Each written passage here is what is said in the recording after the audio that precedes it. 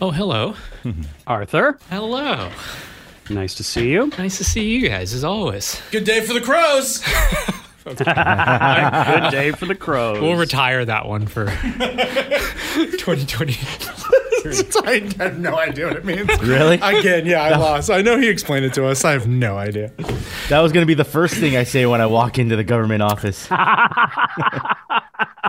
That's the sound of your soul washing away. I go, I thought that's just something government people say. I heard a government guy say it before.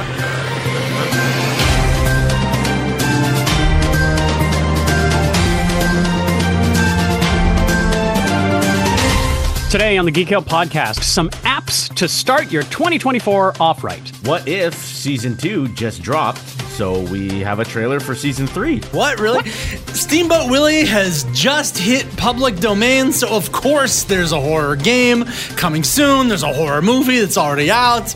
It's a mess. We review Rebel Moon, Asteroid City, and more. And of course, not much else because you, it's January. Nerdy is the new sexy. It's good to be a geek. The Zones Geek Out, the podcast. It's the Zones Geek Out Podcast. This is episode 271. Happy New Year!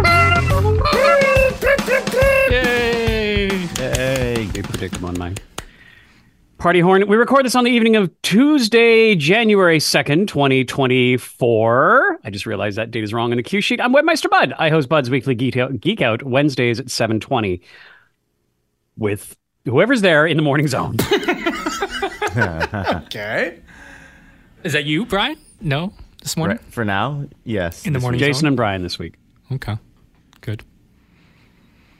Art, your turn. Oh, yeah, it's me. Hi. Oh, yeah. Hello. Art Aronson, on loan from the Death Star. Happy to be here. Happy to bring my trash takes for a whole nother year, hopefully, if I'm lucky to do so. Yes, Merry Christmas, Happy New Year, all that jazz. On loan from a dreadnought, maybe we'll start saying, because Rebel Moon, right? Oh. Who cares about Star Wars anymore? Just kidding. We'll get into it. Oh my god. You know, one thing I was sad we didn't get to do was give our top TV and top movies from 2023.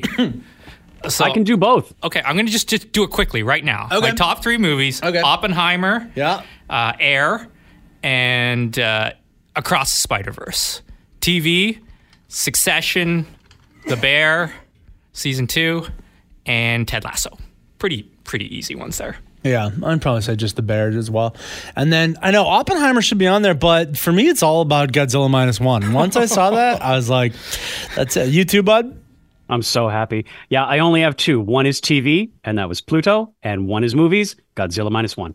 Right. Yeah, I have a bad memory, but Brian, why don't you introduce yourself, and then you can say that too. Sure. Hi, I'm DJ Boitano. Right now, I'm covering Morning Zone until Friday. Dylan You will sound be it. back on Monday. Yeah, man. It's going. It's going. He'll hold out till Friday. Dylan will be back on Monday. From then on, I'm the music director, and then we'll be moving to a Death Star near you. Are we gonna... We'll get to that. We'll get to that. It Though. drops. Okay. Okay, what is it on the cue sheet? Is Brian's new job on the cue sheet here? Review and recommendation coming soon. Brian, We'll put it in R&R or something. I don't know. Keep news proper. well, okay. I was just gonna. Hi, I'm Paul Bastino. Hi. I'm Luke Skywalker. I'm coming to blow up your Death Star, everybody. Okay. No, wait. It's getting harder and harder with us there. Yeah. Same. Okay, so few things I wanted to touch upon was I missed the best of this year.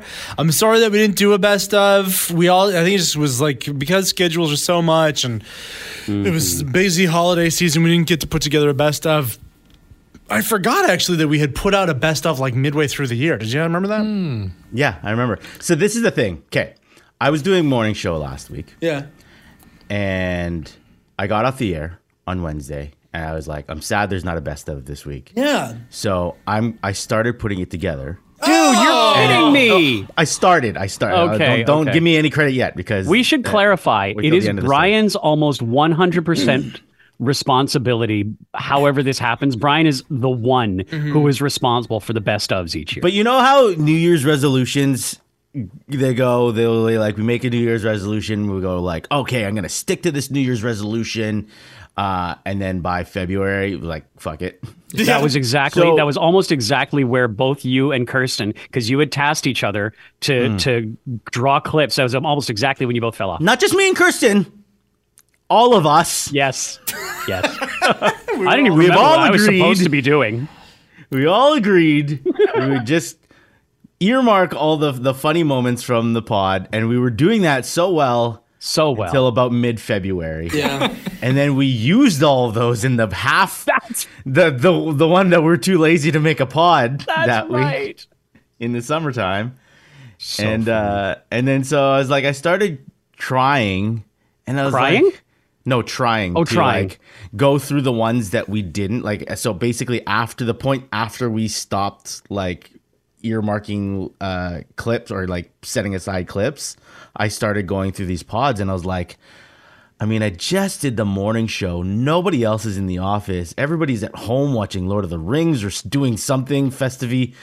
I don't want to stay here and do this. No, of course not. Yeah. Of course not. I stopped. It's the thought that counts, though, Brian. So thank you for that. Because I went back, and you're right, without a best of as well. I just went back throughout the year and was like trying on my own little podcast to just like listen to some of my favorite moments or whatever. And you know what I thought of, and I almost came in to do it, was to put together. I thought it would have been really easy to just collect, if not all, most of, or like the best ones of just the preambles, because I thought this is easy. You know where they are. It's easy to just pluck out. And throughout the course of the year, because I listened to a lot of just the preambles of our podcast over the year, you get a real interesting like feel for like not so much what's going on in, you know, the bulk of the podcast, the TV, movies, and the culture stuff that we talk about all the time, but kind of what's going on in our own lives. And it was a very interesting little neat snapshot. And I thought I really did think about, if it's a thought that counts, putting that together and releasing it as oops, all preamble. I love that, Paul. I think that's kind of brilliant, because I am probably in the minority here. Of the five of us, I listen back to the produced podcast every time. Because I'm sure you listen for the preambles, you assemble them, and then you go through in the cue points, you put in the music, but you're not necessarily listening to the whole thing again. I'm always listening to the whole thing again. Right. But I love that, because you're right. The preambles are sometimes the most wonderful little snapshots of us. Yeah, so that's what I thought. It's like, it would have been, you know, not a best of, certainly. The preamble certainly not the best of anything. But it would have been a cute look back at the year. And that's what I love doing so much. I love that week between Christmas and New Year's where every news story is just like, here's the best this of 2023 and here's a look back at that of 2023. I love that stuff. I love looking back and just reliving kind of the year that was. So I thought it would have been really neat. Now, Brian, leaving podcast? Leaving radio station? We're going to get into it right now. I want to.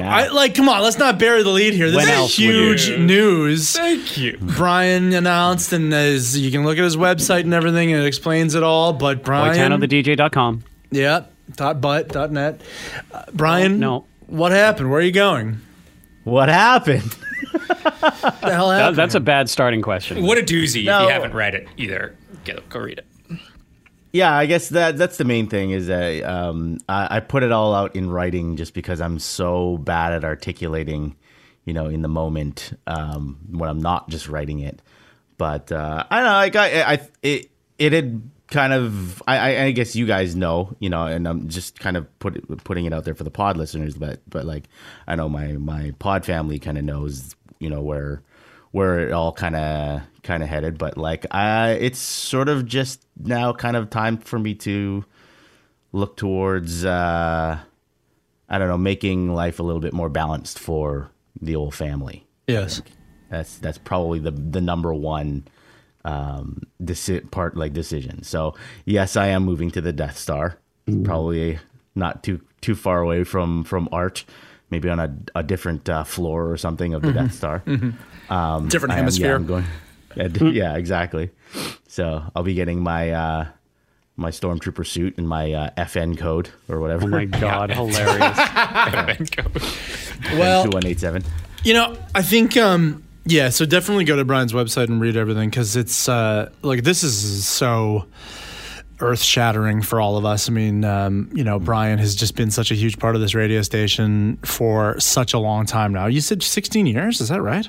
16 years. So what is today? We're recording this on January the 2nd. Yeah. I joined the Zone on January the 8th, 2008. Wow. Yeah. Wow.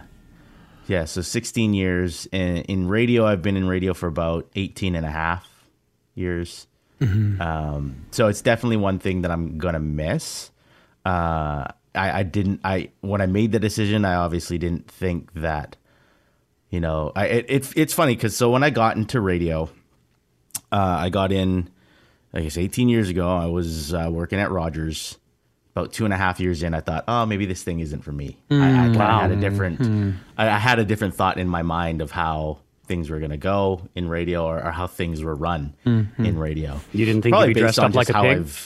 Well, yeah. So I started in radio actually as a mascot, but that wasn't even it. I liked doing that kind of stuff. But I just thought, oh, I had this thought in my head of how it would be at the radio station, where I was working first. It wasn't really going like that. And I thought, oh, maybe radio is just not for me. Got to the Zone. First day, basically, first week was definitely confirmed that, yeah, okay, this is exactly how I thought it was, how I thought radio was run.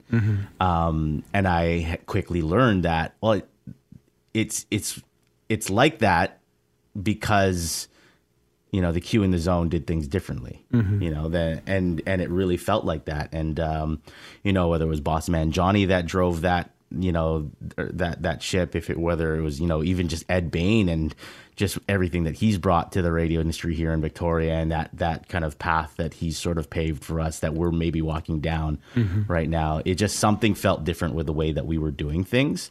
And so that gave me a renewed passion for the industry that I was in. It's funny because, if for whatever reason, and I think from there, I started developing goals and a vision for what radio in general could be. That's how hopeful it kind of made me, and just being able to work with like-minded people who are as passionate about our craft, as I became. So it kind of made me this sort of bright-eyed young kind of broadcaster that had all these ideas of, oh, this is what we could really do. We could really make an impact, and we're getting there. We basically had gotten there. We'd made an impact in the music industry. It's funny because I got to meet a lot of programmers across the country. That I eventually started getting sent on these little music director trips where we'd get to listen to or meet new bands or new artists, and I got to talk to like-minded music directors across the country who all kept saying wonderful things about what the Zone was doing.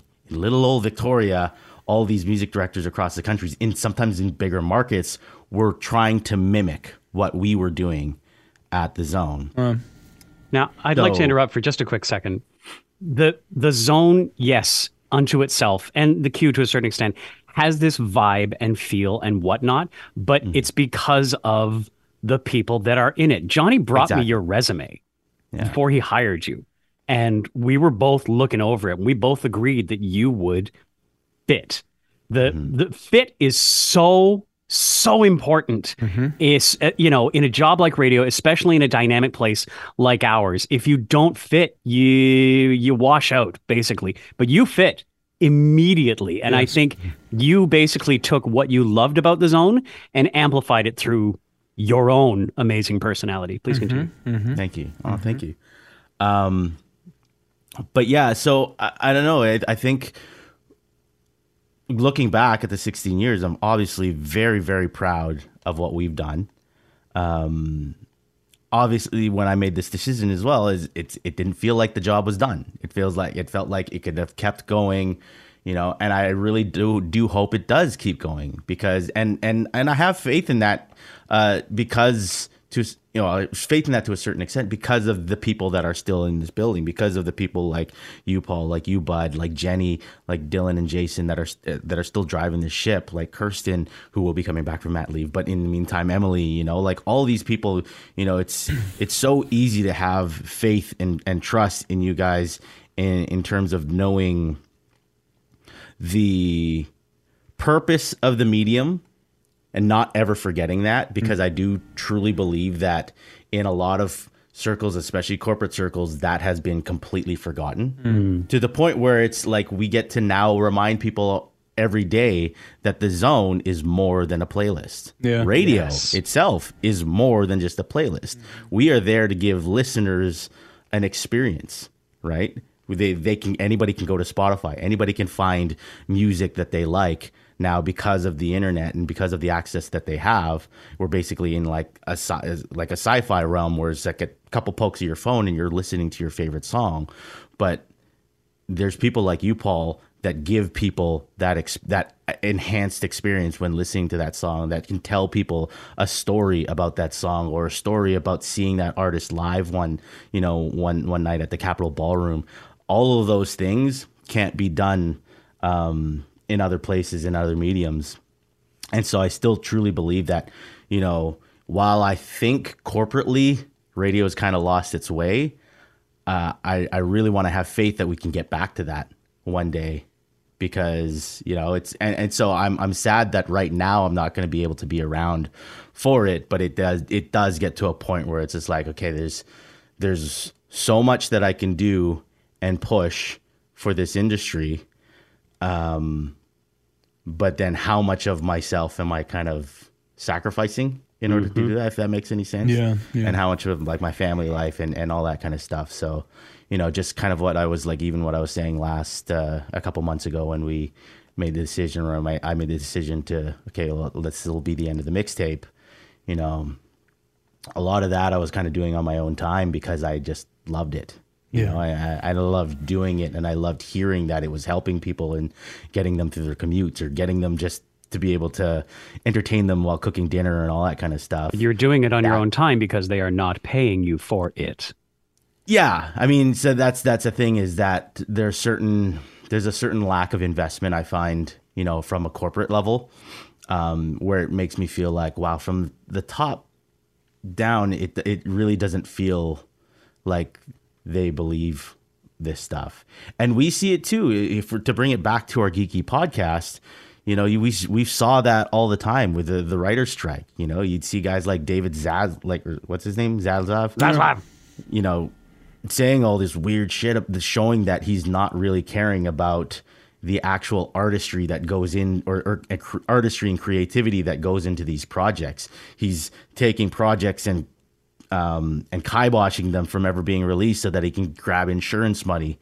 Everything is dollars and cents. And that's, unfortunately, that is almost happening in every medium, radio, television as well. So it's obviously an uphill battle to fight, or it's an uphill climb, really.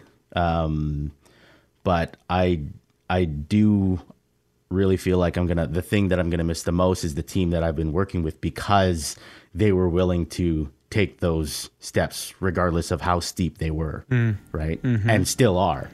So yeah, I'm trying to be, I know it's just like, it's funny, we're on a podcast. I've said some nastier things on this podcast before, but I'm still trying to kind of be, But not about your employer. yeah, I'm still trying to be careful and fair with my words. No, that's good. That's good. Yeah, I mean, one big thing is that this job certainly is, vocation is the word that I always kind of think of. It is one of those jobs where you really have to pour, to do it well, I feel like anyways, is to pour your whole self into it. And you did that in a huge way. And if the work-life balance isn't there, and if the compensation and everything else isn't commensurate with the amount of effort that you put in, then it is untenable after a while. And I think that, that's a big, don't let me speak for you, Brian, but that's it. And this speaks, I think, mostly to how much you put into it, how you know, again, if you let it, a job like this just really consumes your whole life. And I think that, you know, you have other things going on. You have a family and you have, you know, wow, I mean, that's the biggest one right there is your family. But you also have all your DJing and all the other stuff that you do in the community. You know, that's all a huge thing. So I can't imagine the amount of hours, you know, that you put into it. And it had to, I guess it had to give at some point with the frustration and everything else and everything that's going on. And it just was so much that was just that put onto you. Anyways, not to explain where you're going and why you made the decision, but it should be said just exactly how much you put into this job, you know, way above and beyond.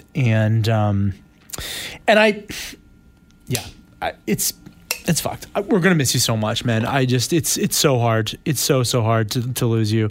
That's one hard thing about this job. It attracts people who love and care for it so much, but then, you know, people who are really, really good and have those skills that can be transferred to other more profitable endeavors in life sometimes get lured away by the potential of that, you know, increased earning potential. And so we're just losing one of the best people that's ever worked here. You know, is the truth of it. And I really, really mean that. And it's a bummer for us all here. And I was sad when you left too, Art. I was going to say. Over there. Crying us down. No. On that note, though, yeah. And I think I said it to Brian and I said it to a few other people. Like, yeah, I left there. But this is, everybody knows, it goes without saying, like you said, Brian is a heart and soul guy who's been here since the beginning. It's on a whole nother level. And you're going to get a lot of people in government asking you about the zone, man. I'm going to tell you that right now. If someone like me gets questions, just wait till you hear them all. And someone who was so responsible for so much of what was good about the zone for so long, too. Yeah, you'll always have that pretty big feather in your cap, man. So I hope you do take that appreciation with you for the rest of your life. And it's really good to like read all the Facebook. I came across the Facebook thread this morning, Brian, from your posts, and it was great reading all the names and all the comments. Like, I mean, I put out something, I think it got like 2 likes or something on Twitter. Hey, this was fantastic to read from top to bottom. So if you haven't had a chance, it just again shows the type of reach that you've had here in this community and the change that you've brought about in radio and, you know, the music industry here, all that stuff. So proud of that stuff. Yeah. Now, oh Jesus! The reason I even brought this up really was, you know, as pertains to this podcast, though.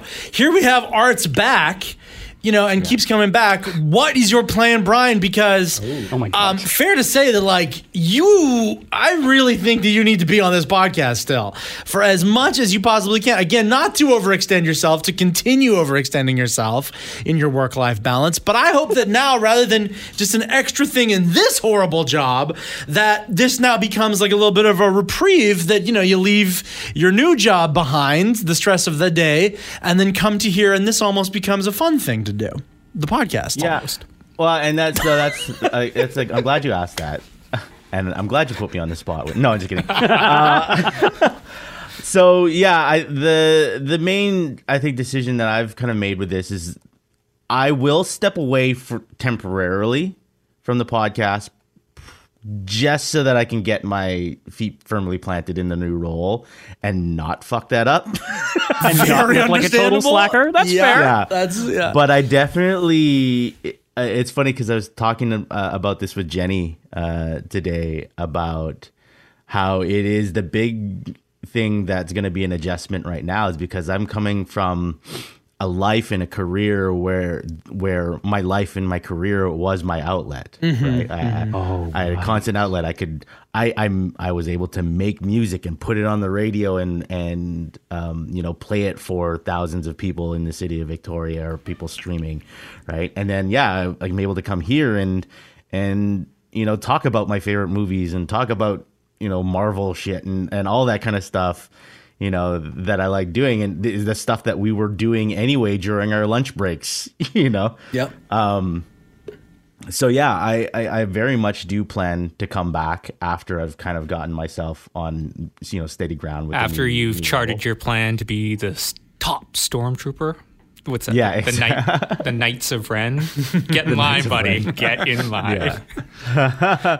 So that will and the reason being is, one, because this podcast is this podcast in this group. In Polly, I mean, like yes, let's not sugarcoat it. We did talk about or touched on the frustrations of this industry and things. And I don't think, if it weren't for us being able to get together on a weekly basis before and especially during the pandemic, I probably would have, one, lost my fucking mind. Yeah. And then two, probably would have announced my leaving like many moons ago. Yeah. Holy. Wow. Yeah. So much. So I guess the easiest way to say that is, you guys have kept me here for so long. Yeah. Sorry. No. It's not something to apologize. I think you guys are what made my work experience. You were the rewarding part of my work experience. Yeah. I find, and as busy and as challenging as most weeks were, being able to sit down, chat about random shit like movies, TV shows, and sometimes get very, very nasty and inappropriate with you guys for a couple of hours, once a week was, I don't think I can envision myself not doing that. Right? Yeah. Wow. So yeah, obviously I would love to come back. Well, yeah, I mean, like, we are already having conversations about, like, it's a blow to lose you from the radio station, obviously. Such a huge blow. And I don't know what we're going to do to replace you in that regard. I mean, we've had other music directors before, maybe that didn't do as much as you did, but we survived, before you, and hopefully we'll go on without you at the radio station. But this podcast, to me, doesn't make a whole lot of sense without you, to be honest. Do you know what I mean? It's like, I'm not going to start watching all this Marvel shit, and I'm not going to have anything to say about it.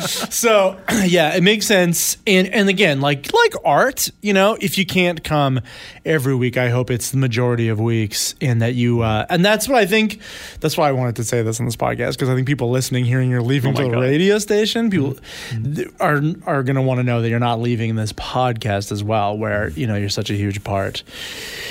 Yeah, we need you on this thing, okay? And I'm a little shocked you didn't address it first and forehand, right? But we got it in writing here. He's coming back. There it is. After his probing period, He kind of said it. He kind of said it. Okay, sure. Yeah. Like Paul was hitting all those F8s. This is when he said it. Okay, good. All right, well, we at least get you this week and next week, right? Or when? Yeah, you'll be on next week too. Okay, great. Yeah, I'll be on next week as well. All right, good. We'll cry again then. And you are? I don't know. Get your podcast going, Bud. Get Bud's podcast going. Oh, God, stop it. Yeah. And he's Paul Placino. This week on Bud's Weekly Geek Out. Great idea from my Kate, actually. I'm sitting down. I'm like, I don't know what my Geek Out topic is. And she's like, talk about indispensable apps. And oh my God, that turned into a great podcast. So I just went over, from a personal perspective, because I've used the heck out of all these apps. I just went over a bunch of apps that I use. And I mean, the first one that I talked about, Raindrop.io, is an app that literally keeps the the Weekly Geek Out running, because that's where I keep all of my ideas. And yeah, so I talked about that's a visual bookmarker. I talked about how I keep my notes. I talked about my journaling app and podcast app and private browser and grocery list thingy and two-factor authenticator and a password manager. And you can find them all at thezone.fm/geekout. There's apps for all that stuff? There's an app for that. All those, yes. I was going to say Bet365, but sure. Okay. That's good. Well, that's great. It's great that you got a little app rundown there. I think the evolution of apps on the smartphone has been fascinating. When the iPhone was launched, and especially when that's like the second or third version of it came, and then they launched that thing, right? There's an app for that in the App Store and everything, and it was like, wow, what a big revolutionary thing. And then now these years later, it's like, don't you dare tell me to put another app on my phone, because exactly it really is like the phone stuff that the manufacturer puts on there is what is good about it. Everything else, all this third-party crap for the most part, so much of it, many of those apps in the App Store are they just take up space. And who needs it? Slow your phone down. I think there was a time where I had like 3 different lightsaber apps on there. Why? Oh my God. Why? They were cool. Sure. I liked them. Yeah. You look like I you're have drinking a beer. done this kind of rundown, though, on apps many times over the feature since it launched in 2012. Not every year, but, maybe every other year. And I did go back to a couple of them. It's very interesting to see sort of how silly and frivolous they could be at the beginning. And my stuff this week was very no nonsense, very just like, life is busy, the world is a dumpster fire, let's just get you through your week. And that's what a lot of my stuff was. And it was less about the silly things that you can, yes, put on a phone. Sure, yes, you can. But that's why I think for a lot of people, though, I think what's proved to be the most important about their phone is taking pictures and videos. 100%. And sharing them too. So you're always going to have those social media apps too, for better or worse. But I think that, my phone really has become this, time machine, this archive of my entire life of all these pictures. And a lot of people are like that too. And I do the cloud thing, so everything's, backed up, whatever. But for a lot of people, I know that they don't, and they get to watch storage space on their phone. Yep. And it's so they don't have to delete, these precious memories. Absolutely. And pictures. And so if you get an app, it better be worth it. Your app, if you're asking me to put an app on my phone, it had better be worth however many precious memories of pictures that I have to delete to make room for it. And that's why, still to this day, everyone, for a while, it was like every company, every service was like, we have an app. They wanted that real estate on your phone. And it's just like that real estate gets more and more precious all the time. Do not ask me to put an app on my phone. I think as soon as they were the iPhone was telling you to put your apps into folders, that's when I was like, this is getting out of hand. Right. You have to have certain number of folders for for all your apps, and it's ridiculous. So yes, 100%. And what's neat too, I think, about your little list there too, Bud, is the apps that are interesting from third parties now seem to be the ones that improve upon a basic thing that your phone already does. So Evernote comes to mind, right? There's your Notes app, but Evernote is a way better version of that.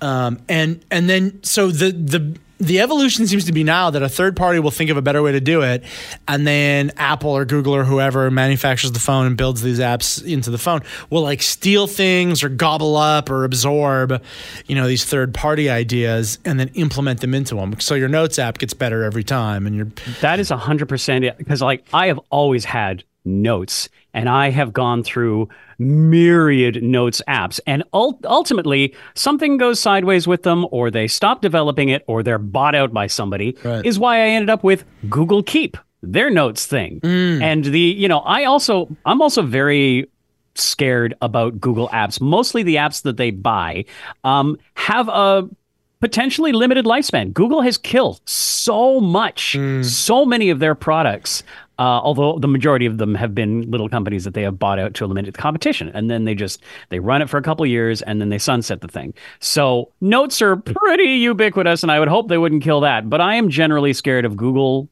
doing that. But the Google Keep, again, I'm thinking it's such a ubiquitous thing, text in a notepad, that hopefully it should stick around. But that goes exactly to your point, Paul. One that was important to me was I had all these apps that you could hide pictures in and password protect bunches of pictures. And of course, these are your most delicate pictures that you'd be hiding away, right? Your most private, personal. But you were trusting some app with them. And so I always would do it, but I'd be like, get, and then finally iPhone had a hidden folder. And then finally, it was like, I don't know, a couple of iterations, a couple of iOS versions after that became password protected. Which, Finally. That's ridiculous that it wasn't. Hidden is not protected. But now it is. Now it is. Now, yeah, it's locked down. And so only now, 10 years, however long after having an iPhone, do I finally feel secure that my hidden photos are actually hidden. Coming soon. I think Brian wanted to chime in actually on that maybe a little bit. Brian? No. That's very good. Yeah, really? Oh, now that he works for the government, he wants to. Oh, geez. There we go.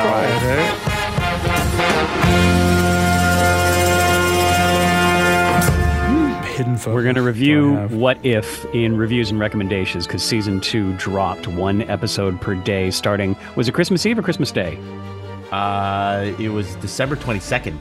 Neither of those. Okay. So season 2 is done, but they dropped a clip from season 3.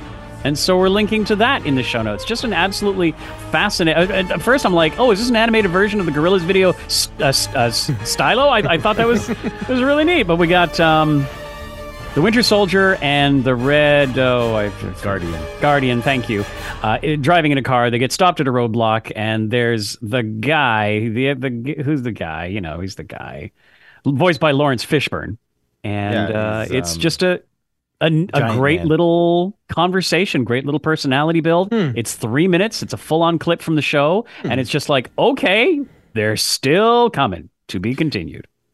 It was a Marvel flex, basically saying that we are almost at the season finale of season 2. And we've already made season 3.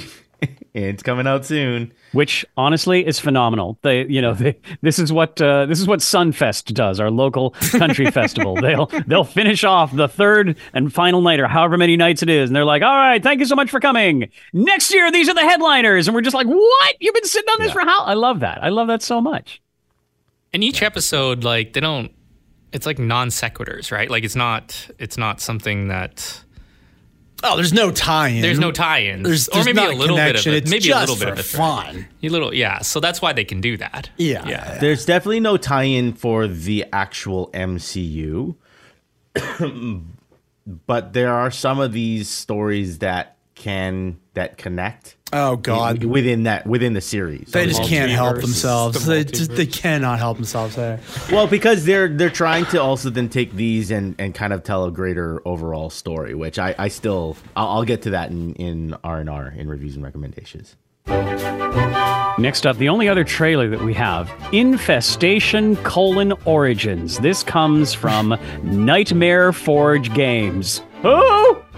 Doesn't really matter, but they were just one of, I'm sure, many people who jumped on the public domain release of Steamboat Willie, which despite Disney's hopes and dreams and bags of money being thrown at the problem, they could not extend the copyright on Steamboat Willie, so it is dropped into public domain.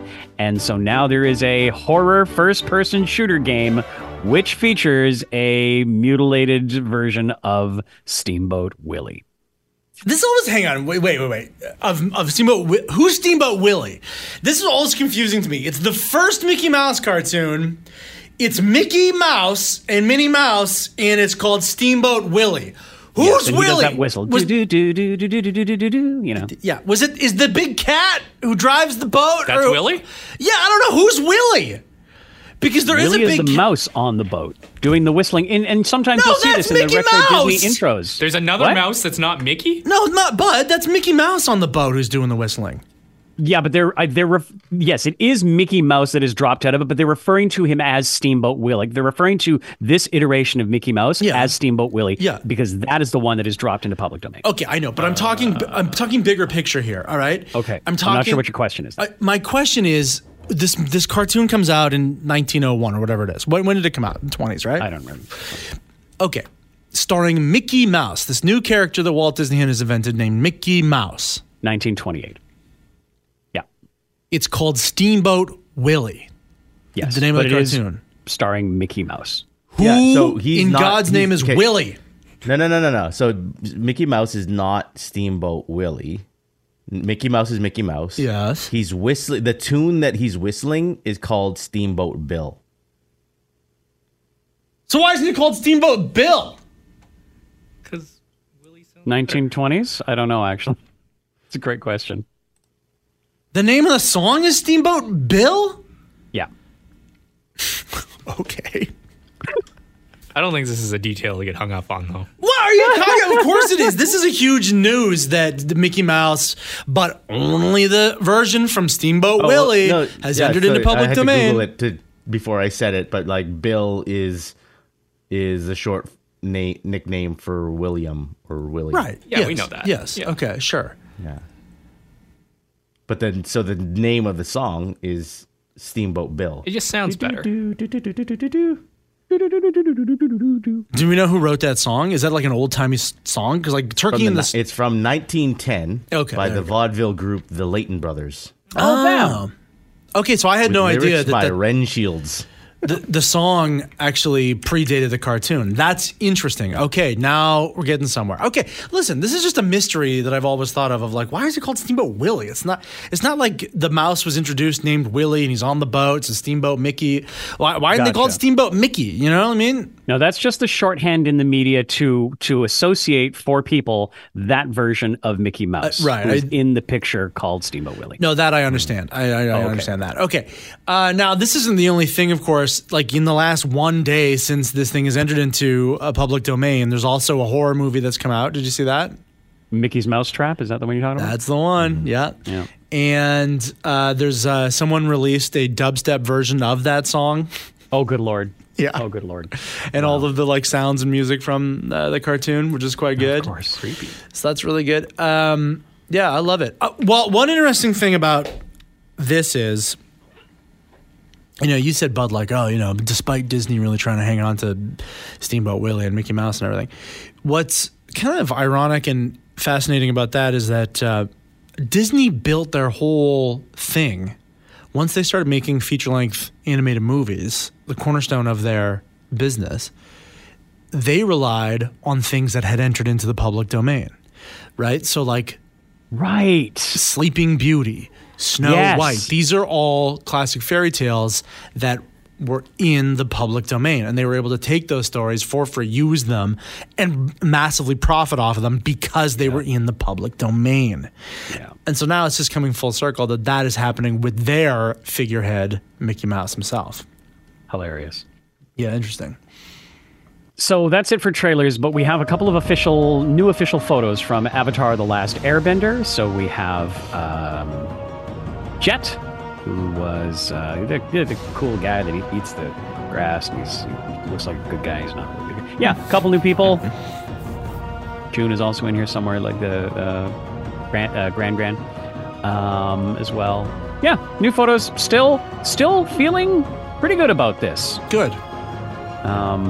I'm surprised that I'm still feeling good about this. I'm long worried about this, mostly because the creators did drop out early in the process, but it is still looking pretty solid, pretty impressive. So again, got to reserve judgment till it comes out. Next up, we got word from the director of 299 Queen Street West, Sean Menard, that it will be coming to Crave on January 26th. Hey. So good news there. Except for Sporting Crave, but good news there. And I do highly encourage folks to watch this documentary if you have any interest in much music. It was really, really well done. Well, number one, you're all invited over to my house to watch it Hot together on January 20th. And also, now, I don't know, Bud, if this was probably wasn't in the release, but you have to assume that this means with all the copyrighted music in it, like it's like the thing will be intact. Here's the thing. It is conspicuously absent. How that went. But I would have to presume, because the doc is coming out, that all that has been settled one way or another. And good gravy. Bell is a huge enough company, rich enough from firing all those people every year, that they should have the money to pay the lawyers. Did I say that out loud? I'm sorry, I was meant to be inside voice.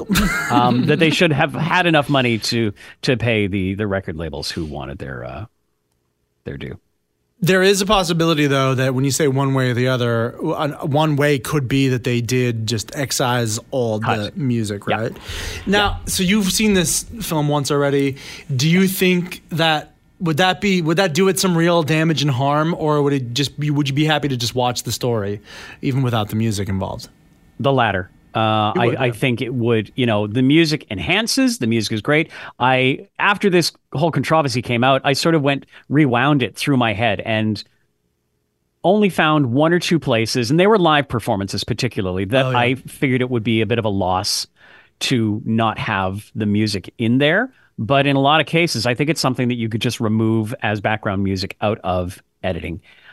And or make the clips, shorter to put them firmly within the fair use or fair regard guidelines.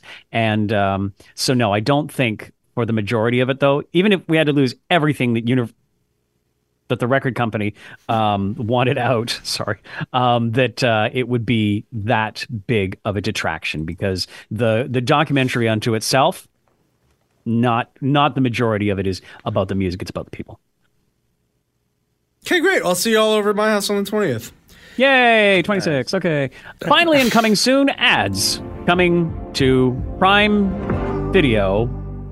I guess this is the non-skippable kind, because when you start a thing on Prime Video, there's always a promo for another show and you can skip it. But now they will have ads in Canada starting February 5th. And their offer is, because you're getting Prime Video when you're paying however much per year for Amazon Prime. Their offer is, if you pay us another $3 per month, we'll remove the ads. And you know what, Jeffy? People are not choosing to subscribe to this little video competitor to Disney Plus. Folks have Prime Video because of the free shipping. This is nothing that people are going to decide to pay for. So? Good luck. Kind of agree.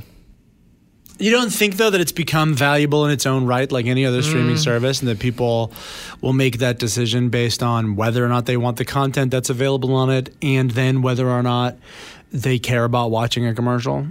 I suppose it depends on how many ads they're putting into a thing, and if they're busting it up open in the middle to show ads. I think we'll have to see how that system works before it's enough to tick people off enough to either stop watching or pay for the ads. But I love watching YouTube. It's got those damn ads, though. And you could subscribe to that and make those ads go away. But I don't. But we don't. In this case, though, is Bud talking about, like, say if you're watching an episode of The Boys, in the middle of it, you're going to get an ad? Yeah. See, and my guess is it's going to be more like they're doing that in movie length things. If they start doing it in shows, though, we'll have to see it. It's without the details, it'll be hard to know what people will think about this. Yeah, I mean, I could tolerate it if there's a 30-second ad before you start watching a thing. Yes. Then, okay, sure. I'll just put it on, get myself ready, make my popcorn or whatever. Yeah. And then watch it. But if it's like they'll actually start producing these things with commercial breaks, fuck that. I don't know. Yeah. Yeah, that's a good point. It'd be interesting to see what they do, because I think they'd be happy to just annoy you enough that you shell out the $3. Yeah. And again, you like The Boys, right? Yeah. So you might pay for it. I don't think I will. Oh, no? Just because every single streaming service is raising their prices. Yeah. You got to draw the line somewhere. I know, it's true. What if though, it's like, we brought Jensen Ackles back, and he's in every single episode and every single scene. As he should be. But there's commercials in the middle. What do you do? What do you do? What do you do? You do. I know. There's a bomb on a bus. Okay. I That think is straight from Speed. Well said. Yeah, it's interesting, though, because I think people, everyone's so tight for money these days that even if it's just $3 extra a month, like, I watch SNL every week on the Global app, and that has commercials on it, and they are brutal commercials.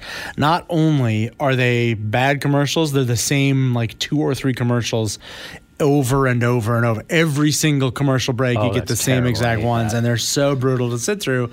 But if Global, reached to me and was like, for $3, we'll make this go away, I'd be like, nah, I'm good. I'm not opening my wallet for that. No, you say this like, oh God, commercials. I gotta sit through commercials. I'm sitting here being like, if all I get to do to save a few extra bucks is sit through commercials, I'm gonna sit through those commercials. Yeah, you're not paying the extra money, though. I'm not paying the extra money. It's the same. I got CBC Gem. I'm trying to rewatch Kim's Convenience, and yes, I'm watching a few commercials while I'm doing it. Yeah, but you're not paying for Gem to start with. Gem is a free service. You are paying for Prime to start with. Well, our tax dollars are paying for the CBC. That's true. Oh, That's he's true. right. Fair He's point. right. Yeah, we are paying for it in a way. Geek News Proper.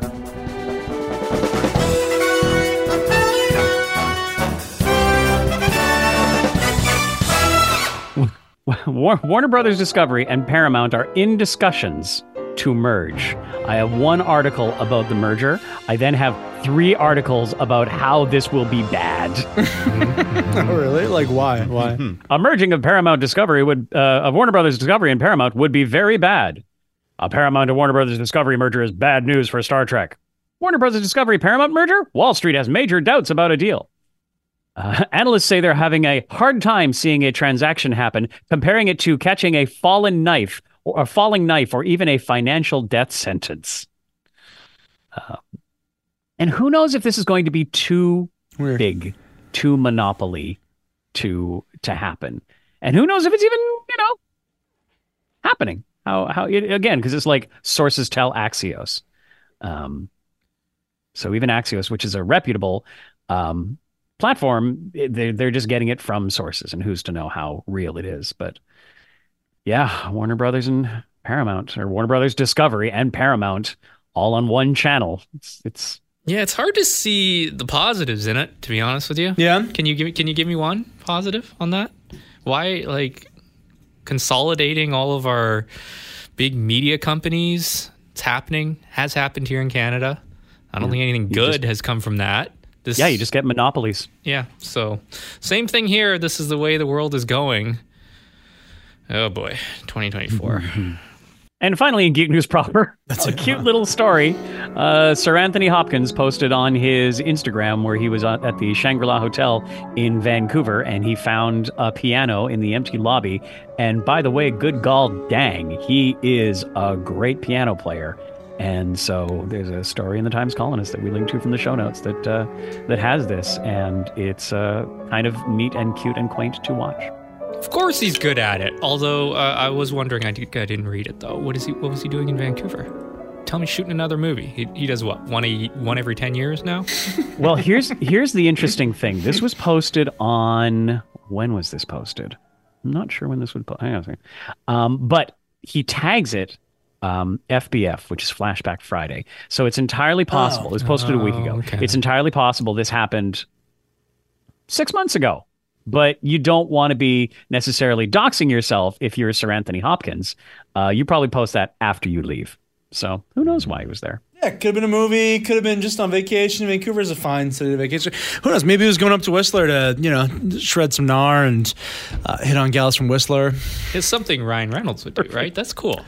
Or from Australia, I meant. Hit on Australian girls who are in Whistler. Not hit on Australian girls. I mean, do something like this to promote himself. Kind Anthony of thing. Hopkins would hit on Whistler girls from Australia? No. Australian girls To in promote Whistler? himself? Wait, what's To promote himself? Gah.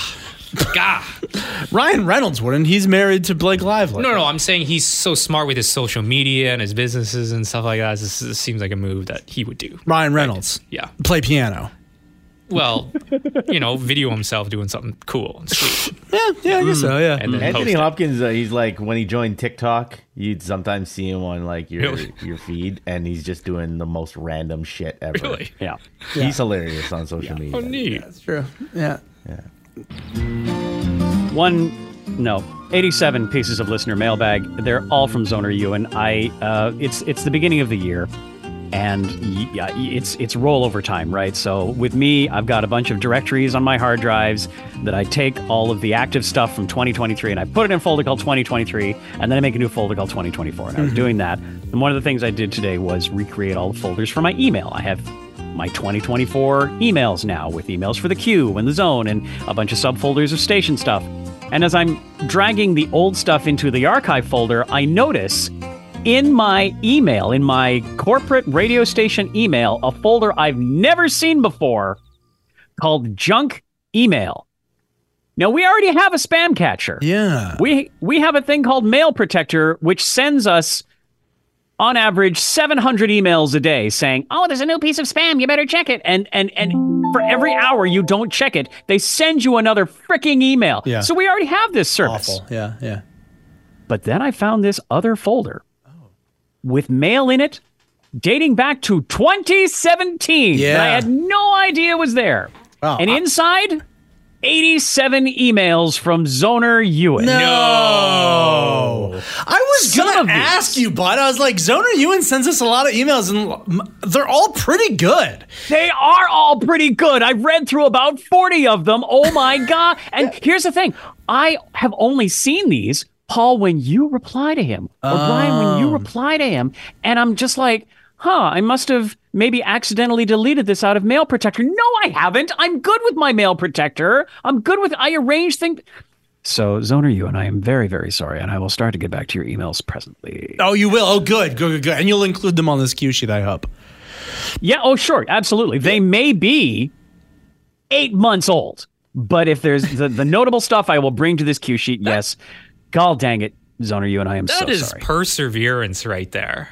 What, that he kept reading emails even though Bud was ignoring them? If I was sending emails to someone and they didn't, get the first 40, I probably would stop writing them. So, damn. Well, Paul does reply to some. I reply. I guess he's getting Yeah, all. I mean, I get some emails that aren't necessarily addressed to the pod. They're just like to me, and then some of them are Marvel questions, and some of them, I mean, like.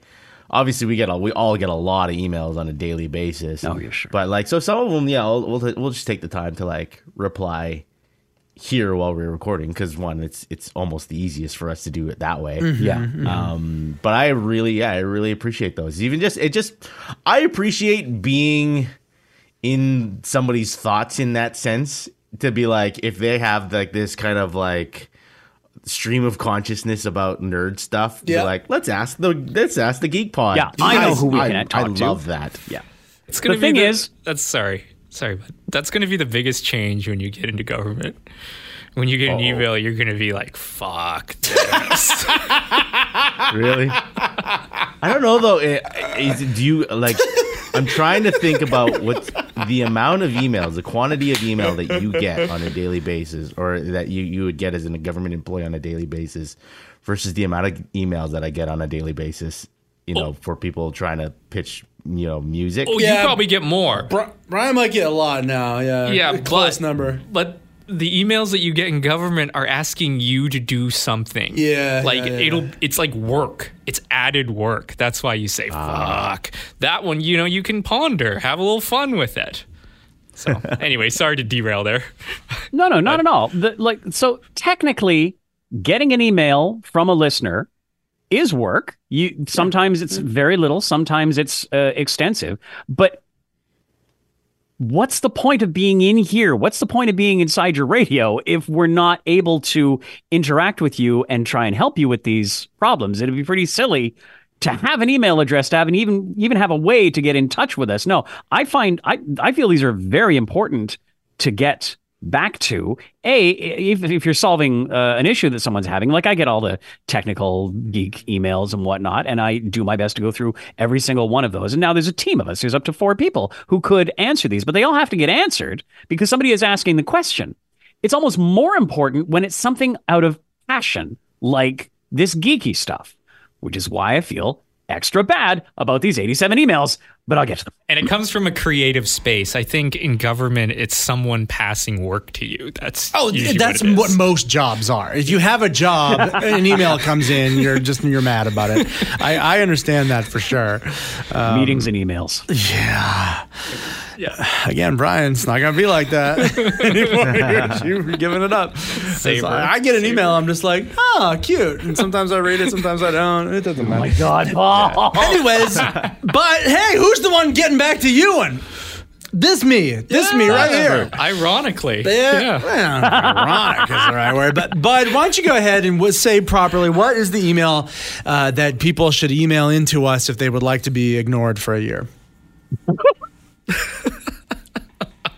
Geekout at thezone.fm. Great. And you again, you Please, does send us really good stuff. It's contributing to the pod. That's what I always find it so strange that you ignore it, Bud, because again, like this good pod content that you could be bringing to here that you and just, just handing to us on a silver platter, and you just the whole platter is in the garbage for you. Oh well. That's not how that's going. Okay. We're on reviews and recommendations, starting with, it's me, Asteroid City. So have this tradition, this New Year's Eve tradition in the house. It's Kate's tradition. Kate brings her bestie over, and New Year's charcuterie board, hang out, celebrate Eastern time. Eastern time New Year's. Clink the glasses at 9 p.m. Everybody goes home. But while we're here, why do you hang on? Whoa, hang on. Why do you do that? Why do you do 9 p.m.? Can't you stay up till midnight? I mean, I did stay up till midnight, but it's just like, we're older.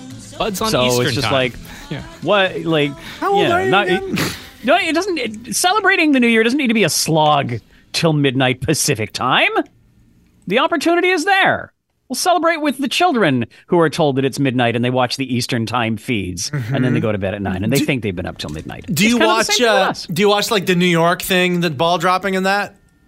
No, because normally we're just finishing up a movie by that time, and that's what I wanted to talk about here. Oh.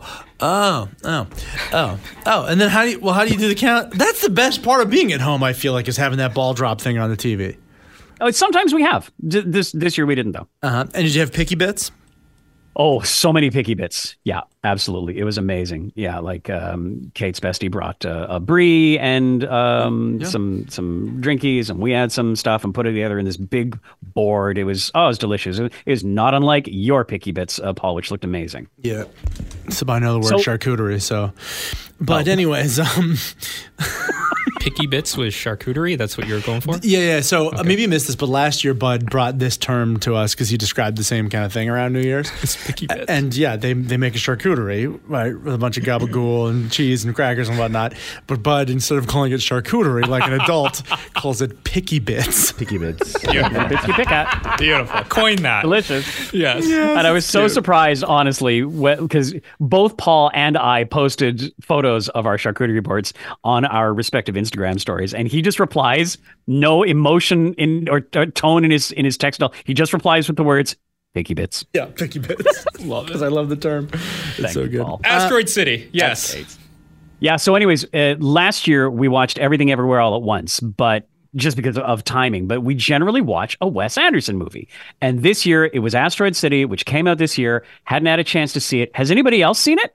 Yeah. Yeah, I saw it in theaters, yeah. Oh, great. Yep. Thoroughly enjoyed it. Oh, good. What was the French Connection, the French Dispatch, right? Yeah. Mm-hmm. Was that the newspaper one? Yeah.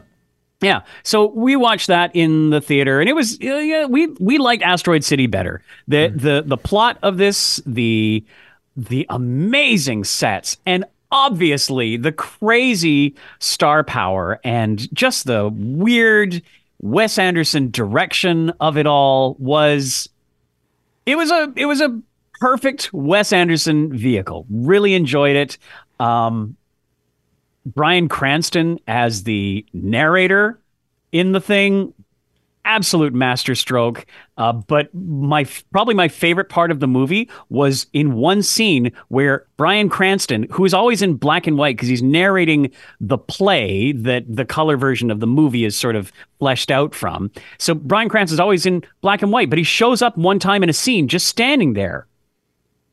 And he's not sure if he's supposed to be in there. And he's like, the camera just keeps panning over, and suddenly there's Bryan Cranston. And he's like, I'm not supposed to be here. And then he leaves. And it's just like, what a beautiful fourth wall break. I love that. But the movie was, lovely Wes Anderson film, and afterwards we watched a little bit about the miniatures and that they used in there, because that little Roadrunner, that's not CG. That is two people with puppeteering sticks. Yeah. It was a very enjoyable, whimsical movie. I want to see it again. Please go watch it. Yeah, good. I'm really glad you liked it. I thought, I think my review at the time even was Wes Anderson is Wes Anderson, and he's going to be Wes Anderson. But with a little bit of hindsight, I don't remember a lot about the movie, and I think that's one thing about his movies is that they're so visually striking, and they're so dense. So much, yeah, and there's a new cameo or just like another colossal actor doing something very interesting and delivering this like wild dialogue like every single second of the movie that it's like it all kind of just washes over you in such a quick way. But it also is like I find his stuff is not that memorable, really. Yeah, I watched The French Dispatch afterwards and was surprised at how much I really hadn't caught the first time. Yeah. But thinking about The French Dispatch compared to Asteroid City, I know there's so much I missed about Asteroid City. Like, so much went on. I'm going to enjoy that second watch. Yeah. Yeah, and that's the thing for me is I probably need a second watch, but there wasn't anything that I loved about it that is going to bring me back for a second watch. That's fair, right? Fair. I'm just kind of enjoying the style as it's happening because his movies are all style, and then I'm like, well, good enough, and I'm sure that's fine. You can just go away, So, but it is a good, cute movie. And I'll say this: I think Asteroid City is probably the most interesting, best looking movie that he's probably done in a long time. I think it's probably one of my favorites of his. Yeah. So, good. I'm so glad you enjoyed it. Nice. Thank you. Brian, please tell us about What If?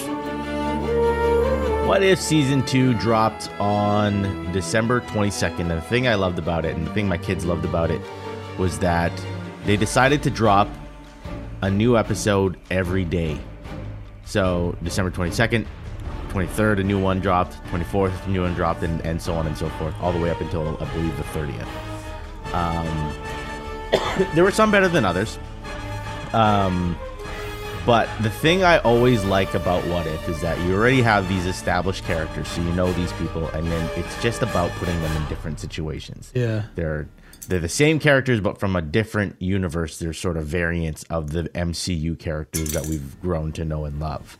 But because they are the same characters, they have the same personality traits and stuff, and it's just asking the question, what would they do if they were put in a different situation? So one of them, which was, I believe, it seems very much like an episode that was unfinished from last season, but they just put it, let's just put it in season 2 anyway, was what if Iron Man flew through the portal with the nuke, right? He flew through that wormhole with a nuke and then blew up the Chitauri ship. And in the MCU, in Avengers 1, he makes it back in time before the portal closes. Yeah. What if this episode was, what if he didn't? And where would he have gone? And what would he have done? Yeah. And That's that cool. was a great episode. Yeah. Such a great episode. Oh, yeah. And there are other episodes as well, because you see in that one too, it's like it plays towards Tony Stark's Is RDJ back? ability to create. He's what's that? RDJ back? No. Was he ever there? No, like his voice. Did they have the voice for? Oh no, it's the guy that it's the RDJ sound alike thing. But it plays to Tony Stark's ingenuity, right? And he's just like, he's kind of in the face of something, but he gets out of it because he's because of his ingenuity. There are funny episodes. So like the episode that dropped on the 24th was basically like a Die Hard episode, but instead of Bruce Willis, you get Happy Hogan, which is hilarious. And Die Hard in Avengers Tower. That's awesome. Right, yeah. That is awesome. That's cool. Oh, I can't wait to see that one. And it's Jon Favreau is obviously the voice. And then what's the girl's name? Darcy Lewis. Two Broke Girls. What's her name? Just got married to Andrew WK. Kat Dennings. Kat Dennings. Hilarious. I really, really love Kat Dennings. I'm starting to like Kat Dennings more as a cartoon voice in What If than even in any of her other MCU. She's like a appearances. cartoon. She's got good comedic timing. She's so great. Yeah. Great good comedic timing. Absolutely. She's got a great voice. Yeah, she's great for voicing things. She's amazing. Yeah, I mean, I like her MCU characters as well. But like, in all of her appearances in What If, she was always stolen the episode for me. And then you get one episode that is a completely new character, not a character from the comics, not a character from the MCU. She's the first Mohawk superhero. Cool. And the entire episode pretty much is subtitled and in Mohawk. Oh, that's wicked. Yeah, that is good. And it basically goes in, and this is it becomes a what if storyline because it's more of a what if Ragnarok happened before Thor was born, and like what if Surtur destroyed Asgard and Odin had not the Time Stone, but the Tesseract, and the Tesseract fell in pieces towards Earth, basically. Oh, wow. Okay. And in that time, it was like a time where sort of, the Mohawk people, they owned, like, it was on their land that the Tesseract landed. And because it landed in pieces and because it landed in this lake, or did it land in pieces? It landed all in this lake and created this kind of portal to this sort of world where they ended up getting powers from the Tesseract. Oh. This is her origin story, basically. Good twist. Yeah, it was a very cool kind of origin story, and then kind of cool. It's funny though, because it was all in subtitles and I was reading a lot, and I had just come back from doing the morning show. It took me a while to watch because I kept falling asleep because of all the reading that I was doing. Yeah, I could see that. But it was really well done. I thought it was really cool. I think that one. I don't know if that one was my favorite episode, but it was definitely one of the most intriguing ones. I think my favorite one was the first one. The first episode was what if Nebula joined the Nova Corps, and it was like it's like a film noir cop drama they turned it to. Okay. And she's just this cop, this kind of like on the edge cop on Xandar. And she was sort of narrating her own story kind of thing. I thought it was really good. And it was the person that plays Karen Gillan? Karen Gillan. That's no awesome. kidding. Yay. And then there were other times too where the voicing really stood out to me. Like I thought Lake Bell was back doing Scarlett Johansson, or doing the Black Widow role. Right. But in this one, I actually had to look it up because at first I was like, holy shit, did they bring back Scarlett Johansson to voice this? Because it sounded so much like her. Like Lake Bell did such a great job, even if just like a Scarlett Johansson-esque Black Widow impression. So that was cool. And Well, wait, who did it turn out to be? It was Lake Bell. Oh, okay. Yeah. Just somehow better. Great. Yeah. And but yeah, so I mean, overall, it was great. They did have a thing that does, because just like in season 1, it sort of ramps up to have all these things kind of tie into sort of like an Avengers, a multiverse Avengers kind of thing. Like they did in the last episode of the last season of the first season. They called it like the Guardians of the Multiverse. Yeah, there was a thread Right. there. That's right. Yeah. And so they did do a thing like that. I thought that maybe that episode was, while it was okay, and a lot of it centered around Agent Carter, or not Agent Carter, Captain Carter, and Kahuri, who is this new Mohawk superhero. I thought it was a little over the top. But it was okay. Oh, you know what? Actually, one of my other favorite episodes was this episode that starred Kate Blanchett back as Hela. Nice. Oh, cool. Oh wow. Yeah. Wow. And it was a kind of, it's funny because it takes that character of Hela and sort of flips it and almost kind of gets it in your mind to like sort of gives her redeeming qualities. Oh my God. What if Hela found the 10 rings? Yeah. Oh, Wait, Galadriel I found the can't wait. 10 rings? I can't wait to get into these. These are amazing.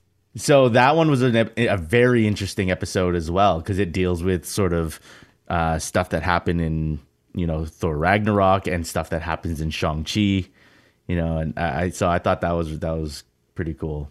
But yeah, I love these concepts, and I'm glad they're doing a third season because these are characters that over the past however many years that we've been watching them in movies and now TV shows, you get to see them in different situations, but they still remain true to the character, right? That's the thing that I find is that the thing they do really well is they don't lose the character, right? So you actually get to see what they would do in certain situations that are different from what you've already seen. Yeah, like what makes them a hero, it still comes down to that. Even though all the situations are different, but the decisions in the end are usually the same. It's because there are times when you see those kind of things and you can tell that the writer didn't have something posted up on their wall reminding them that this is the core thing that makes this character this character. Sure. Yeah. Whereas even if you're seeing, say, like Hela in a little bit more decent light, she's still Hela. She still has the defining traits of her character. So, which makes it that much more interesting that you would start to see her in a bit of a redeeming light, right? So that was my biggest issue with Zack Snyder's Snyderverse. What's that? He needed that when he was writing, when he was like putting his characters together. Like, this is what makes this person Superman, or this is what makes that person. But he he failed on those because it seemed like he was just trying to build a universe more so than build a character. I think so. Yeah, and outdo Marvel with the action and everything else, yeah. Well, we're still on Marvel, and this is a little bit of a detour, but this also comes back to what you guys were talking about last week with where does Marvel go in its cinematic universe now with what went down with the Kang there. Yeah. Yeah. I just want to quickly go around the board here and ask you guys, who do you think is the most interesting character in Marvel right now? I think it's pretty clear who it is, and I think that's where they should go with it. Oh, really? So I just want to know quickly, who do you guys think? Off the top of your head. God, that's a kind of a tough question for me. Do you have an answer? In Marvel, like as in the MCU, in the like in the cinematic universe, like watched current already? phase. Yeah, just in general, who of all the heroes that are left in Avengers now? Well, it's an obvious that are answer, left. but like Active heroes then. Spider-Man. Just stick with Spider-Man. Keep making Spider-Man movies, and like we talked about, and like they clearly set up at the end of No Way Home to get that classic street level, spandex costume Spider-Man. I would argue that those stories have been written already, a lot of them. So where I was going with it was I think it's clearly the Scarlet Witch is the most interesting character Really? in Marvel right now. Okay. You don't think she's had her time with the Multiverse of Madness? No, but I think And her origins, WandaVision too. I think her origins are also very interesting. The fact that she's a mutant, and that's where you can go with that. I think Okay. that that's is an true. obvious. That's an obvious turn for Marvel to make right now, and that's where I would go with it. Okay. That's fair. Yeah, I mean, I agree in that. I don't think her story is done, even though we've seen her in WandaVision, even though we've seen what her ultimate fate in the Multiverse of Madness. I don't think Wanda's story is complete. Well, and I would love that because Elizabeth Olsen crushes that character. Oh yeah. I think she But could be a big are you baddie. asking that question because you're thinking about like a Kang replacement, or Yeah, or would that just like someone in the thread that could become the big evil, or the big, Well, that's thing the they thing have to with go Wanda is against. that I don't think I think her arc now is gonna be a redemption arc. Yeah. But yeah, I think you can weave that into her being the biggest threat the new Avengers can face as well. I think there's something interesting there. Good, but she was already a threat. She was already biggest threat in a smaller movie, in the Doctor Strange movie. That's true. But okay. But I think for me, I still think she's the most interesting character, and I would love to see more stories around her. So that's the obvious turn for me. That's fair. Brian, do you have an answer for this? As far as the most interesting, it's I don't know. This is definitely a tough one. And I think that's what the writers should be thinking in their room right now. Like, who is the Well, most and they've interesting already character? had, and we Yeah. didn't have this on the cue sheet, and that maybe I should have put this in the Slack, but like they did. Marvel came out and said, "Oh, the villain in Secret Wars is going to be the Beyonder," which we already kind of knew, and we just thought, "Oh, I think they said it before," and we thought, "Oh, the Beyonder's just then he's going to be a variant of Kang," but I think now it's still going to be the Beyonder. But it's going to be different. It's not going to be a Kang variant anymore. So they still have. It seems like they still have plans to build towards a multiverse thing and like Secret Wars and stuff. But obviously, taking Kang the Conqueror out of it, or maybe that element, like it. I think it's funny because I was listening to this in another podcast too, and they were talking about, well, Kang has all these variants, so can't they just take it and be like, oh, this is Kang, but just a different variant of Kang? Yeah, and he just yeah. looks Kevin different. Hart. It's Kevin Hart as Kang would be fucking hilarious. Can't get in the water with a backpack. Sorry. Oh my god. But I think there was speculation from this other podcast I was listening to is talking about this, is that it could very well stand to reason that Jonathan Majors, like the people that were working with Jonathan Majors when they signed this deal with Marvel, because they knew you're dealing with multiverse and you're dealing with multiple versions of a character, they probably put into like some sort of a clause in a contract saying, you can't recast me. I have to play all these versions of this character. Oh my goodness, yeah. You know what I mean? Yeah, maybe. Just another reason. So maybe to that's trash kind it. of the reason why they're trying to, like, they're spinning their wheels, figuring out, instead of just simply recasting, spinning their wheels, figuring out, okay, well, how are we going to move forward with this now that we don't have a Kang? Yeah. Yeah, I would love to. I mean, like, those contracts would be so fascinating. Like, what's in there? What kind of a clauses? I mean, who knows? Maybe Jonathan Majors had a morality clause baked in, and that, those protections are gone because of this. Like, who knows? Yeah. Yeah, fascinating. But who do you want to spend more time with in the MCU going forward? Yeah. I still think there's more potential in Spider-Man myself. Oh, Yeah. really? Okay. You guys don't think there's been a million Spider-Man stories out there? Yeah, there has, but Tom Holland's my favorite, and I'd still, you can build the biggest multiverse and quantum verse and all these things all you want around all these other characters. I don't give or care about them. You just want more Zendaya. That's what you want. Of course I do. I see this. But that kid is so endearing. He has such a Yeah. every kid sort of.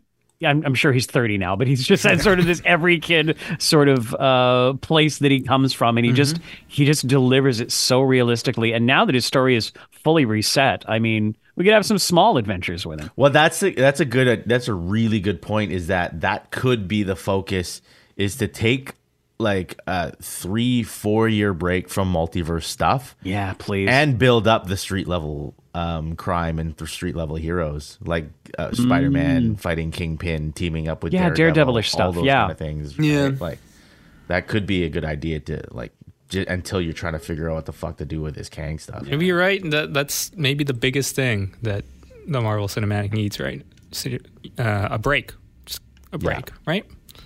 Well, that's what we're gonna get next year. Like obviously, or this year. Like obviously, we're still gonna get shows coming out on Disney Plus and stuff. But as far as movies, we're only looking forward to Deadpool this year. Yeah. If you're for Marvel fans. Well, Well, Art, why don't you please tell us about Reacher Season 2, and let me know if there's going to be any spoilers for Season 1, because I'm not finished. I think I just want to have a conversation with you about this. But Me? Yeah, because Okay, yeah. you are watching Season 1 right now. I think I'm in episode 5 of... Oh, it's only 8. Oh, boy. That's kind of sad. So Jack Reacher, I think people know Jack Reacher. Tom Cruise played Jack Reacher in the movie that came out. Major motion picture film that was panned, I think, by a lot of fans. Because I watched it. It was... Was it? They did 2 of them though. Did they do 2 of them? Must have done well, yeah. Maybe they did well. But I think a lot of people were like, oh, he doesn't fit the role of a big, brooding Jack Reacher, which Alan Ritchson does. Oh my God. My This man goodness. is made for that role. Did you guys ever watch Blue Mountain State? No. What? Oh, it was this quirky, raunchy teenage.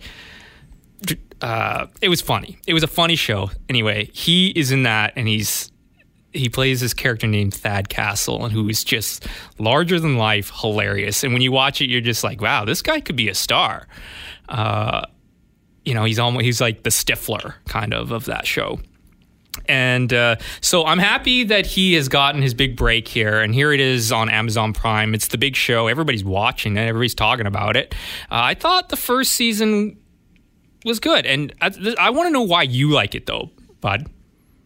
Like, why do you like Jack Reacher? Why do you like the show? I like his smart analytical side beside, that sort of betrays the giant hulk of a man that he is. Yes, obviously he could crush your skull with his left pinky, but this guy has gone through so much military training and, in the field experience and, knows law and multiple languages. Like he's an admirably impossible character that I kind of, he's so stoic and he just knows things and he has standards about how to, organize he's a little bit OCD maybe. I don't know. It's a whole bunch of things wrapped into this giant package. He's a huge man.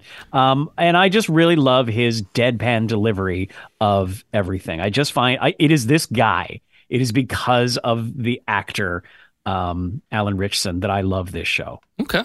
I didn't love it. So I think the show, but I understand him. I understand what you're saying about him, and I do like the character that he portrays. But to me, it's a little too cliche. It's like it invokes the, because he's ex-military. I don't know, like Americans love watching these shows, about, he has this army background that people really respect and like. And then he is this hero who is taking down the man, so to speak, these government conspiracy organizations. And I feel like I've seen this so many times.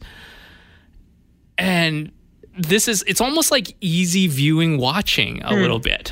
That's when I think because it is, I think that's exactly why it is an easy view watch for me. Like, the trailer for season 2 came out, and I'm like, oh, this was a show? I had no idea. And so I watched the trailer for season 1. I'm like, oh, that's kind of an interesting show. Okay. And yes, when I watch it, I can be fairly unplugged. I'm not permeating the show. Yeah. I'm actually watching the show. But it is not a huge intellectual load on me to try and decipher what's going on plot-wise. So I do find it a pretty easy watch that way. The plot is just, you got to do this to get to that, so he can kick some ass here, and then he kicks some ass there. It's like clockwork every single episode, and I'm just like... It's a fetch quest with ass kicking. Okay. So I was just curious to see why you loved the show so much, because I watch it and I'm just like, I've seen this quite a bit. And I would like it more if it was like turned on its head. Like, what if he was the bad guy? What if he was doing the No Country for Old Men thing? I would find that more interesting than our hero just killing everybody left and right and just moving to the next scene where he kills a bunch of people. So... yeah.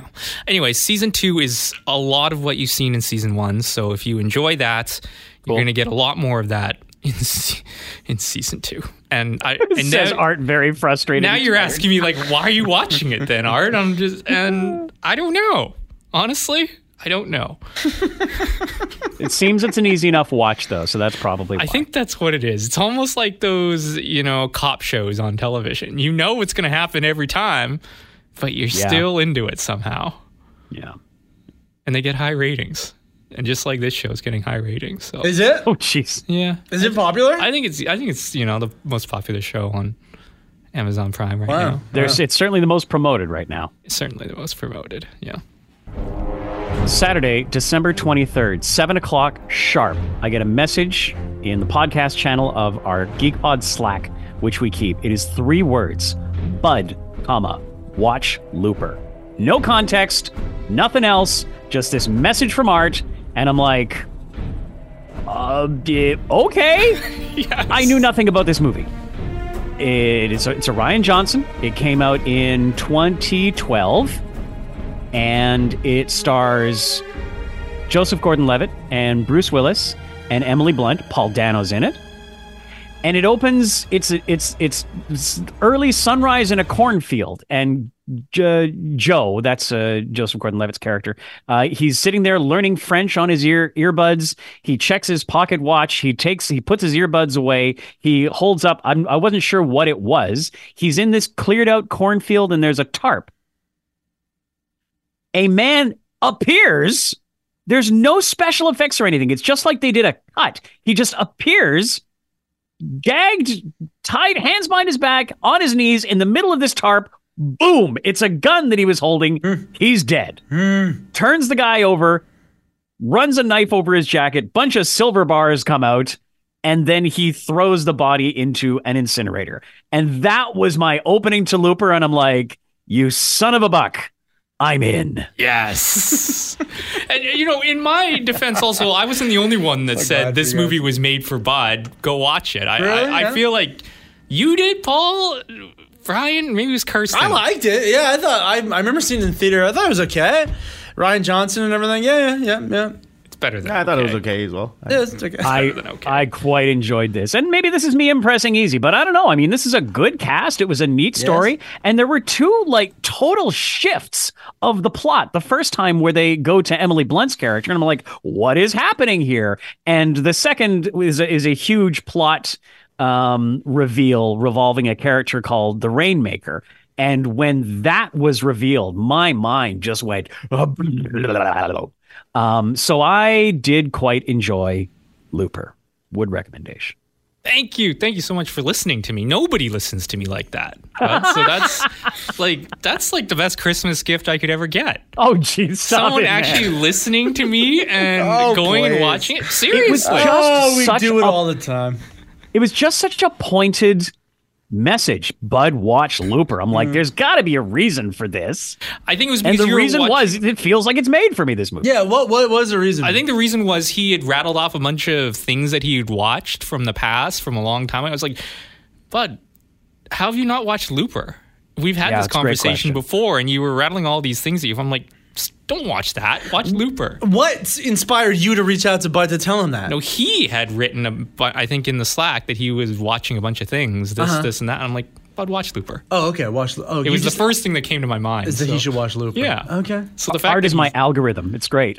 Yeah. So thank you so much. God, that makes thank my you. day. I appreciate the reco. I didn't think you were actually going to go watch it, so that's why I'm just You know what? I had to finish Rebel Moon first because I was halfway through that. Yeah. Let's talk about Rebel Moon because I think everybody here watched it. Is that correct? It's correct. Yeah. I watched it. I watched a bunch of it. This is the Zack Snyder Part 1 of 2, may I add, movie film thing. And so the first one was called A Child of Fire. The next one that is coming out is called, wait a minute, The Scargiver. That'll be April 19th. So it is a long, long movie by Zack Snyder. And it is basically the Star Wars, I think, that he always wanted to make with different names and people and things. Well, let's just say, there's part 2 coming, but I read that Zack Snyder he's been hanging on to this for quite a while, this idea, and he wants to make it into a huge IP. He wants trilogies on video I'm sure games. He does. Yeah. We all want money, Zack Snyder. Yeah. He has in his mind a vision that this is as big as Star Wars. This was a 7-part fetch quest. Yeah. It was go to location, get character. Sorry, go to location, have fight, get character. Rinse and repeat. I found in all of those rinse and repeat sequences, how many fucking slow motion punches? Oh my God, so many slow motion punches. Zack Snyder has not let go of his slow-mo. Yeah, and I like slow-mo punches because that's how they fight in Letterkenny. So that's what I'm thinking. Hey, I want to add that to the cue sheet, by the way. I watched the final season of Letterkenny. But, I don't know. Okay, let's break this thing down here. Number one, derivative. Who cares? I don't care if you wrote this originally as a Star Wars. It's not Star Wars no more. So you can't just change a couple of names and change a couple of ships' design and then just do Seven Samurai, but with Star Wars, but with different. Ding, ding, ding, ding, ding, ding, ding. So derivative. We've seen this so many times. I want new things. It's great. That's why I was excited. That's the only reason I pushed play on this thing. Is number one, that I know you guys had watched it and I wanted to chime in with you. But number two, I like sci-fi. I like doing it. Right? Oh, God. I want to watch those big, heady sci-fi things that aren't Star Wars for once. And so I was excited about what do you got for me here, Zack Snyder? And number one, derivative. And number two, to the point where I kept trying to be like, okay, so who would that be in Star Wars? Oh, that's just the worst. Yeah. If this was a Star Wars, as was maybe originally planned, who would this be? Would that be a Jedi? Yeah, I guess so. Is that kind of your Obi-Wan? Right? Okay. Yeah. But I don't know. I don't know if these were all original characters that were supposed to be new Star Wars characters, or if he had written ones for existing. Well, who knows? But when I can't stop thinking about how this was just a Star Wars that's grafted onto a different thing, that's not a good sign. No. Derivative.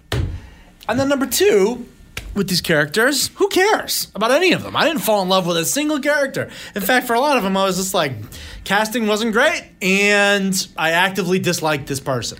That's my biggest issue with Zack Snyder, and that's the only thing I'll say here, because I hate that I keep railing on Zack, because all sense and purposes, he seems like a really nice guy. Sure. But in his art and his stories, he has this way of telling you that you should love this person. Yeah. And this person is so great. All the great storytellers ever in the history of cinema and the history of storytelling, they let you decide that yourself. Yep. This guy wants to shove it in your face every single time that this person should be the hero, is the hero. And it just, it kills me. He didn't have to do it with his Superman, Batman, whatever verse there. Yeah. We love those characters already, yet he still made us take note of why his character is so great or why you should love his character, and it's just nauseating. And without good characterization, though. Yes, I didn't like Superman. I didn't like, you know what I mean? Like, he did very little to make him a likable character for me to enjoy. He just was like, Superman, okay? You like love him. You love him. Yeah, look, he's powerful. Love him. He's scowly. Everyone on his movies are always so scowly, always so dire. I understand that you're up against these big odds, and it's like there's a lot riding on you, and it's stressful and everything. Guess what? There was a lot riding on Luke Skywalker too when he blew up the Death Star. But I liked him a lot because I spent the whole movie getting to know him, and he was a likable character. And zero of that existed in this Rebel Moon movie. Mm-hmm. So what else is there in this movie? There isn't anything. Because the visuals are okay. Visuals are I fine. Guess. Yeah. A lot of slow-mo punching. The trailer for this looked great. I really want it to be good. I impress easy. This did not impress me. Nope. I liked at the beginning when the farming community was very sex positive. Yeah.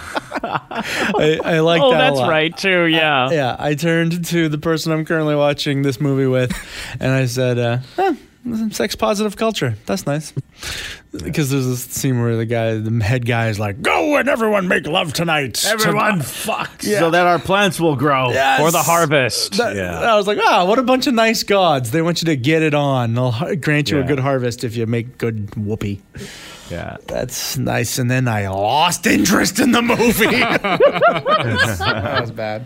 Well, Paul, tell us about season 12, the final season. Are we done with Rebel Moon? Come on. We all sat through this thing for 3 hours just to say not we're so done good? with Rebel Moon. There's nothing more to say about this thing. Honestly, that's exactly my assessment, is just like stuff that I've seen before in Star Wars and other films and other, even like fucking westerns and all sorts of different stories. Yeah. It's kind of the same thing.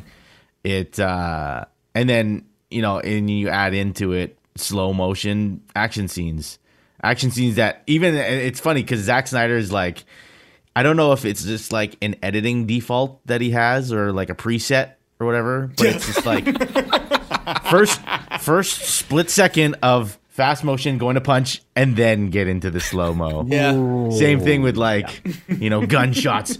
You're swinging your gun around and then slow-mo. And then the basically Nazis from space come down. Basically, Nazis from space. Well, okay. Yeah. One thing I kept thinking is the Admiral Bone to Pick, whatever his friggin' name was. That's probably about right. The space Nazi. I like how in Star Wars it's like it's space Nazis, but they did costume design. Yeah. And for this, they were like, let's put a Nazi uniform on him. Good enough. Yeah, exactly. Let's wasn't put a Nazi uniform. uniforms. Let's maybe just take out the swastika. Yeah, exactly. Yep. Yeah. But I loved that he wore a tie. And he wore it through the Noble, whole yes, goddamn yeah. movie, okay? Because I always think about ties that if aliens landed here, we'd have to explain ties. Oh my God, Right? so because true. why is that part of what we wear? It's such a weird, antiquated thing, but if you're not wearing a tie, it's like you are not formal. You are not to be taken seriously if you're not wearing a tie. Like It that. was a very strange thing to see in space. That is so entrenched in our culture, but it doesn't make any lick of sense. Like, why would it wouldn't exist in any other planet? It doesn't exist in some cultures here. But, right, if aliens came here, they'd be like, what's with this fucking little flappy thing? You tied it around you in a What very does it do? specific yeah, what does it What do? is its function? We get the rest, everything, every other piece of clothing you wear serves a function. But this flappy thing is, what would you say? I don't know. Covers the buttons, I guess. You don't want to see the buttons. Buttons. Make a shirt without buttons. Oh, we have those. Different. We're going to blow up this planet because you're so fucked up. The tie. So anyways, this guy wore a tie in a non-Earth culture. Bad choice. And then the other thing I thought about it too was, once again, let's give it up to legendary composer John Williams because the music in this, forgettable. completely. Yeah. While I was listening to it, I was like, this is not good and doesn't add anything to it, and it shows once again like how important that was to Star Wars. Yeah, bad. Great point. Letterkenny. Thank you. The Letterkenny wrapped up. I won't get into it. I mean, how do you end a show that it means so much to so many people and has done so much over the last 12 seasons? I thought they did a real good job with it. They took some big swings. They made some choices that were like very. There were not crowd pleasing. They could have taken an easy route with this show and just given you exactly what you wanted, because it is, at the end of the day, it's like a comedy. It's supposed to be like a feel good show. Give the people what they want, and they didn't. They did some very interesting things that are in their last season were a little bit more challenging as a fan. And so much so, you say that he was kind of going down the Ted Lasso a little bit train? In what way? Where like it was becoming a different show. I think you explained that to Kirsten at some point. Well, it was or maybe becoming it was Shorzy. Shorzy. You were saying that. Yeah, okay, sorry. yeah. I'm getting that mixed up. Sorry. Yeah, and it was funny too because this has become such a Christmas tradition. I had all these invites on Christmas Eve to like go to people's houses or spend the night here or whatever. And We get it. You have friends. I was like, no, thank you. No, thank you. I'm staying home. I'm staying up till midnight. So- Watching Trailer Park Boys Christmas. yeah, and then when Letterkenny drops at midnight, I stayed up till 4 a.m. watching Letterkenny. That was how I spent God, Christmas. dude. Wow. Really, right? Because and it got me a little bit emotional too because I have done that over the years. I have all these memories, no matter where I was, at my dad's place, or my grandmother's house, or visiting my sister, whatever it is. When everyone else goes to sleep, I pull out my iPad at midnight on Christmas Eve and watch Letterkenny.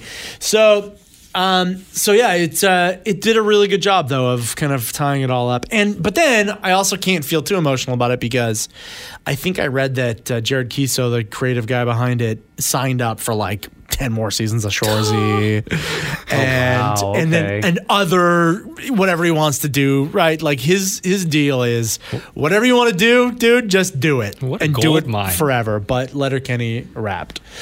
So anyways, if you haven't watched it because you're like, how many seasons are they making of this thing? 12 seasons. Watch it. It's the best show to come out of Canada maybe ever. Wow. Yeah, that's right. Nice. Yeah. Thanks, man. Over Schitt's Creek. It's not even close. Over Kim's Convenience. It's not I knew even this would come. close. Okay. Come on. Sweet. Paul Plastino, where can we find you on the internet? Instagram only. Ryan? I'm at boitanothedj.com. Arthur. At Art Aronson. Where am I these days? I guess just on Instagram. Facebook a little bit now. I don't know why. I'm kind of jumping back onto Facebook a little bit. God. Ew, Don't do why? that. Oh, To like unfriend people, I think. Threads is starting to get its hooks in me a little Is bit. it? Yeah. I think it's starting to I've been on draw Threads me. since the beginning, and Threads is starting to get its hooks in a lot of people. I'm seeing Yeah. the activity ramp back up. Okay, well, Obviously, I'm up for because of the grabs. push Tell me. straight from Instagram that they had. Yes. They had big numbers, and obviously they dropped right off. Well, now we are on a slow and what I believe to be a legitimate ascent. I'm glad you're there. You know what though? In some ways, because Instagram shows you things, it's like, come on, don't you want to see what's going on? But today it showed me a thing that was like argumentative and I think probably a little bit racist, and I was like, oh, this is the worst of what Twitter was. Yep. So nope, maybe not. Interesting. I don't know. Yeah. All right. So, but for now, just Instagram, please. Oh, so okay, so Paul again, and then Brian, and then Art, and then me. I'm at twitch.tv/webmeisterbud. This has been the Zones Geek Up Podcast, episode 271. Happy New Year. Thanks for listening. Bye. The Geek Out Podcast is a production of the Zone at 91.3. The views expressed here are not necessarily those of this radio station. And really, some of those views are pretty stupid. I mean, come on. For more on-demand audio from The Zone, visit thezone.fm/podcast or the on-demand tab of our app. Thanks for listening, and thanks for being a Zoner.